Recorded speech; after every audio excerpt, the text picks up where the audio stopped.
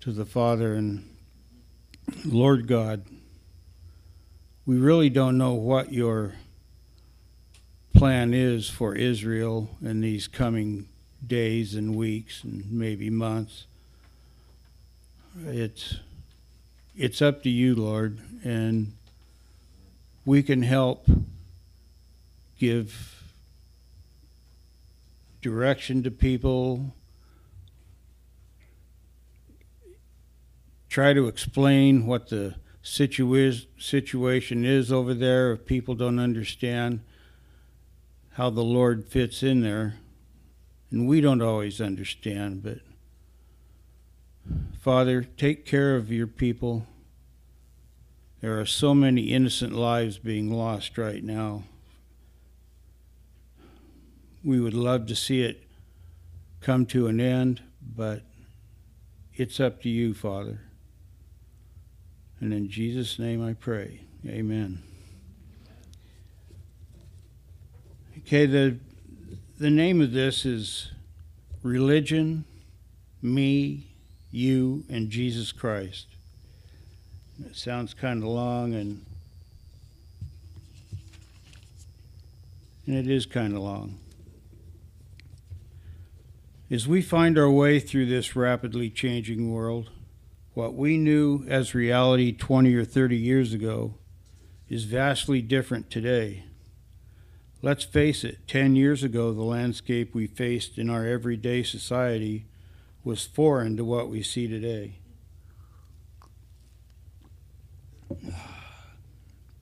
I'm probably going to be doing that a lot too. Hang in there with me. Remember that I am communicating this to you from the viewpoint of a gray-haired, slightly past middle-aged man. Think about what we see on a daily basis. There are more tents on our highways and even on our city sidewalks than we have in our forest parks. The state of Oregon, and in particular the city of Portland, has made it legal to use hard narcotics right on our city streets. It is no wonder the young adults of today are having problems getting footholds in today's society. And most of us were able to grasp at the same age. Many of us were born and raised in Northwest Oregon, where as teenagers and younger, we picked strawberries and other crops for summer employment. This is how we purchased our school clothes for the next year. I'm not sure what today's employment laws are, but I know that a pair of Levi's can cost $50 or $60, and they already have holes in them. So I've said all this to show compassion for the 20-somethings of today. When they show up in church, my heart goes out to them immediately. I've been lucky enough to have received 98% of my Bible teaching at True Hope.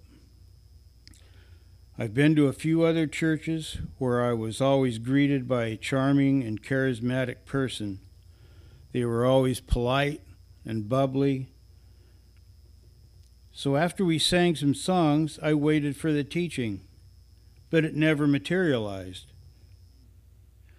We would be told of the great expansion of their church buildings, or saving money to send a few lucky individuals to the Holy Lands, but never about spreading the gospel. I can look back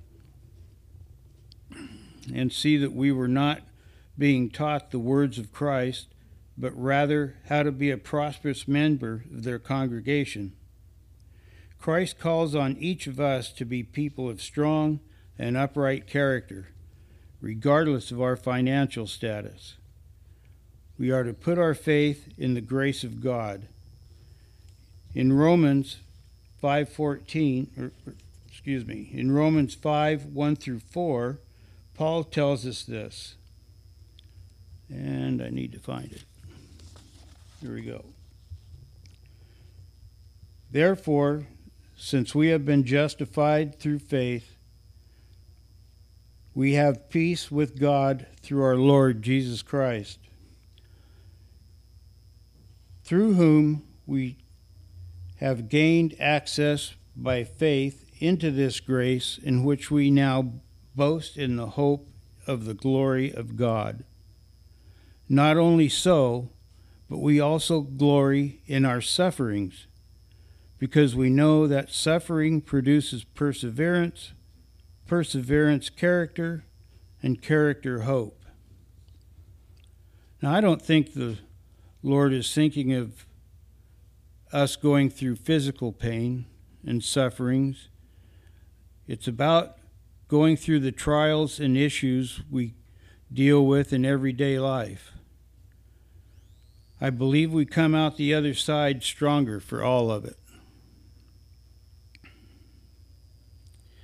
Brothers and sisters, I do not mean to use this time to give my life's testimony, but my life is the best example I know of someone starting as an adult so completely ignorant of God. So there will be a reference or two of my experiences. Again, please bear with me. I actually began this study months ago to better understand the word religion and how it was used biblically. There is no word in the Old Testament meaning religion. In the New Testament, the International Version, there are 5 uses. The Latin base of the word is religar, which means to hold back or restrain. What are we being held back from? In Greek, the root threskia, meaning outward expression of spiritual devotion. Paul is the first to use the word in Acts 25:19 and again in Acts 26:5. Here Paul defends himself in front of Festus and King Agrippa in Caesarea. He uses the term when describing himself as an upstanding member of the Pharisees, trying to give his testimony concerning Jesus Christ some credence. There are 3 other uses of the word.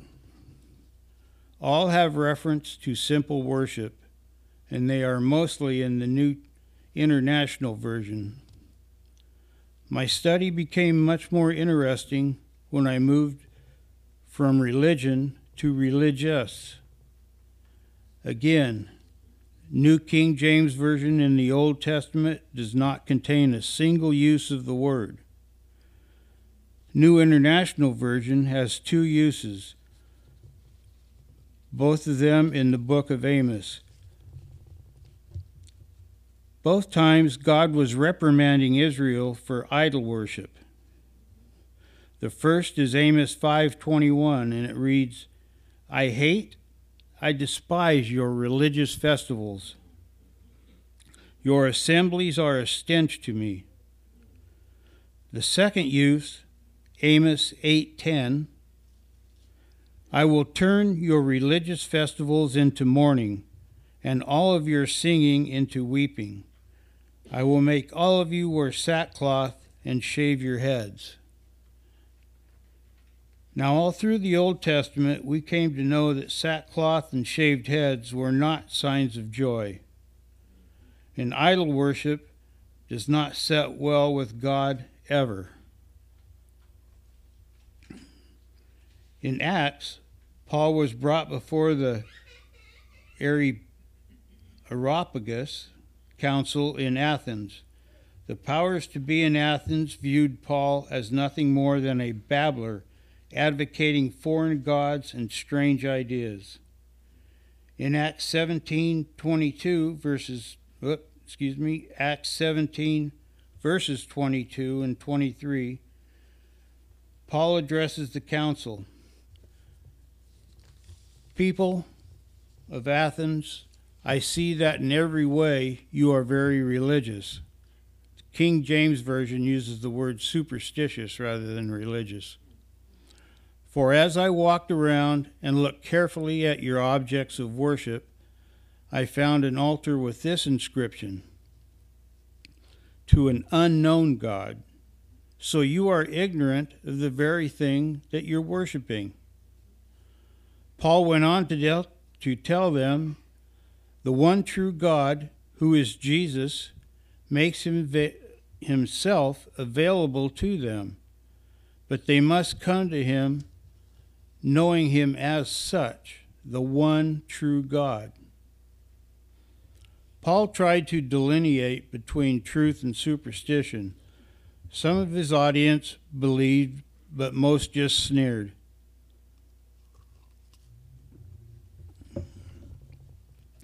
There are 4 more uses of religious in New International Version of the Bible. You can find them in Colossians 2:16, Hebrews 10, verse 11, and James 1, verse 26 and verse 27. All are about unnecessary actions during festivals and rituals, or of repetitious prayers to gain attention.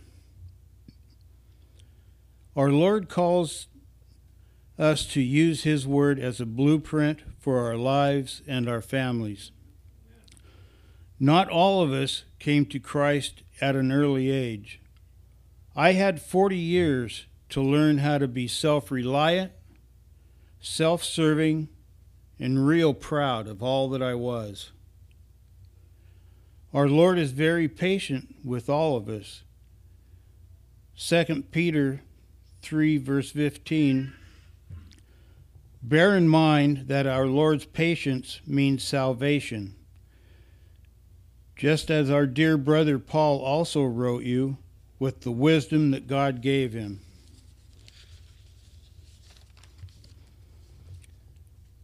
Just how patient is said well in the King James Version of 2 Peter chapter 3, verse 9.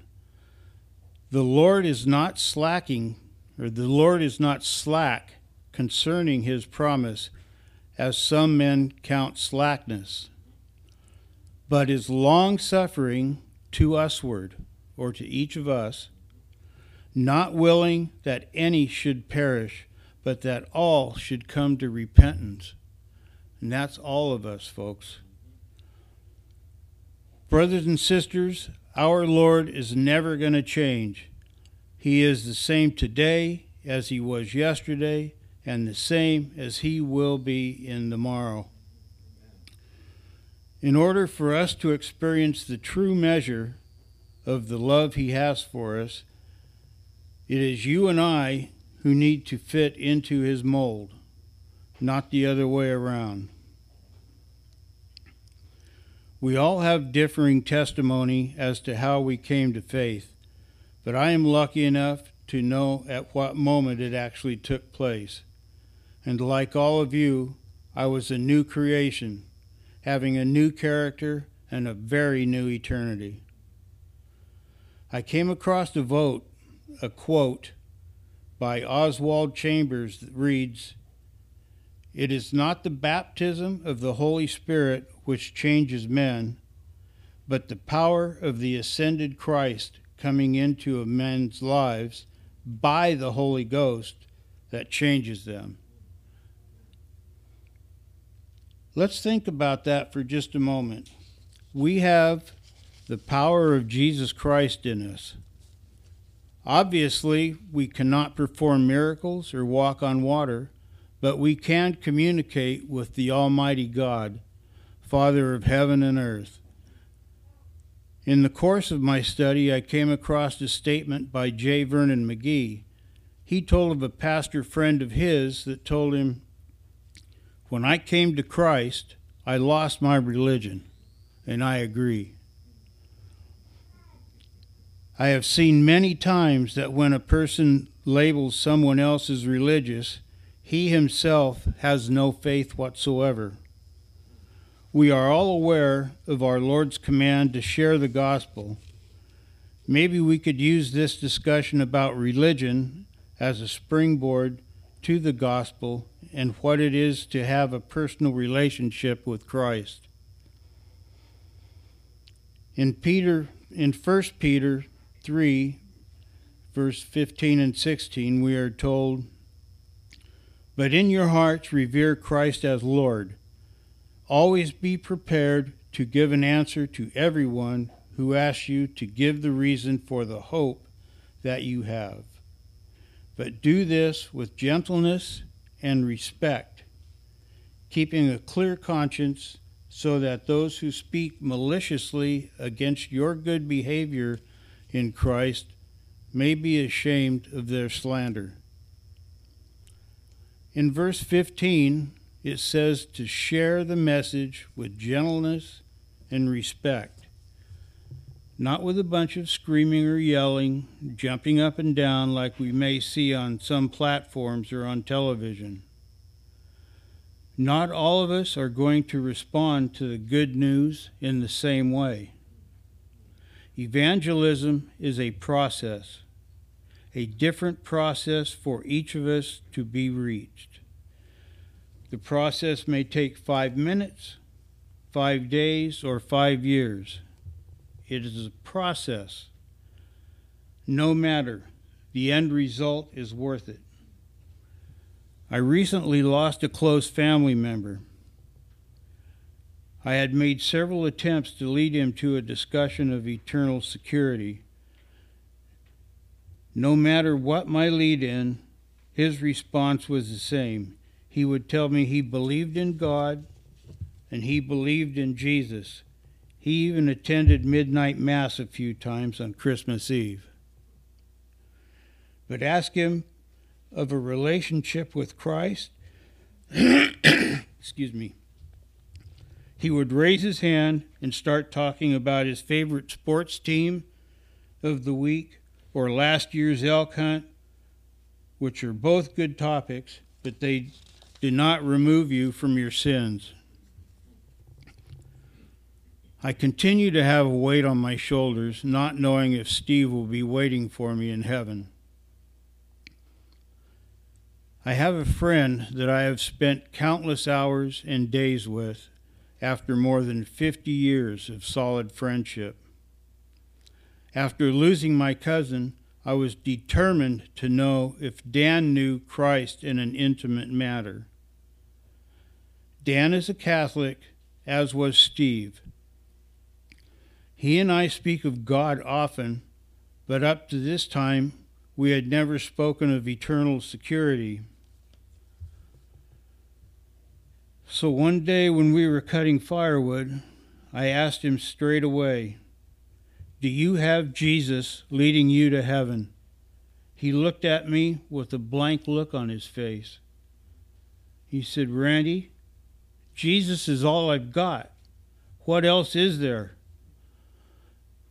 And ladies and gentlemen, I cried like a baby.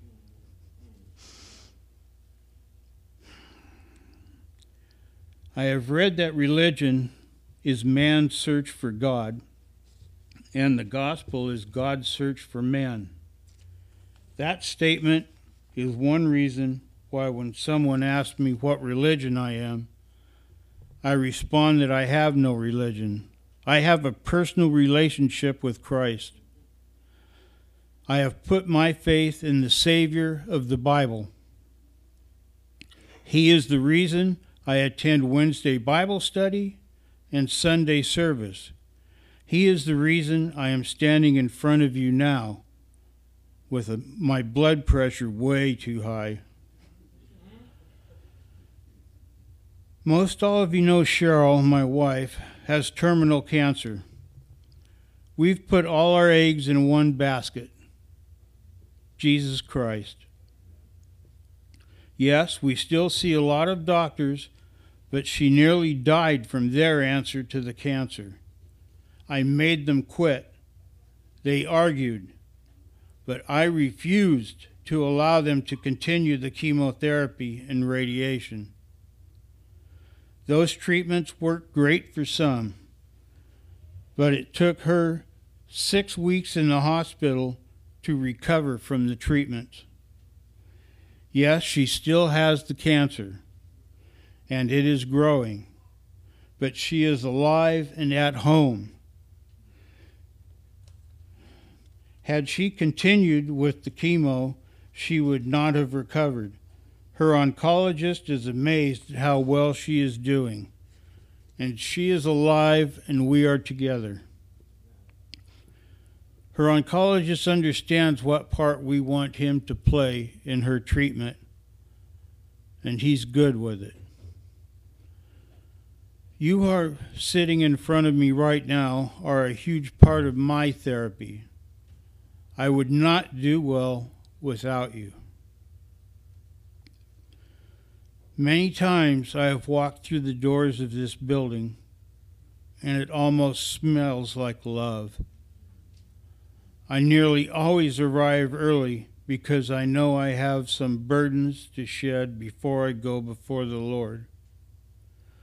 I know that greeting my brothers and sisters in Christ is so much sweeter after I have had a drink of Jesus. As I go on with my words, some of you may think I am really a godly man. Far from it. I am very, very human. My choices have led me to some really dark places.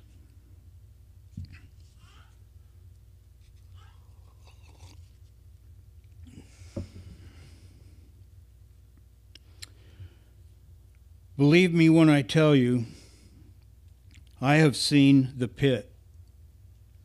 For some reason, unbeknownst to me, Christ reached out and plucked me from oblivion.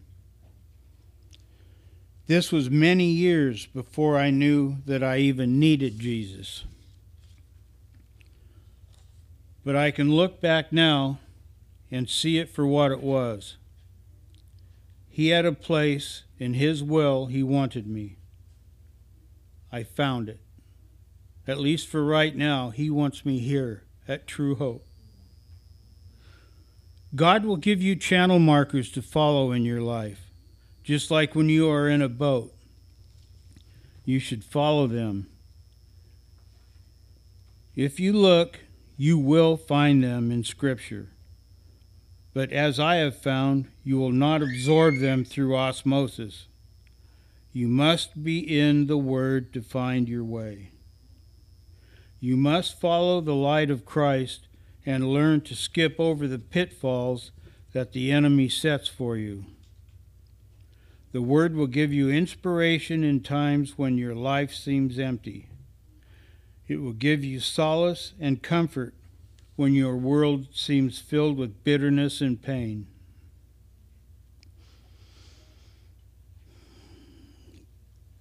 God's Word gives us a place to gather as His children in the love that is the person of Jesus Christ. One last thing. Just as Peter did in what I have done today, get out of the boat and keep your eyes on Christ. And that's it, brothers and sisters. And I thank you for listening to me.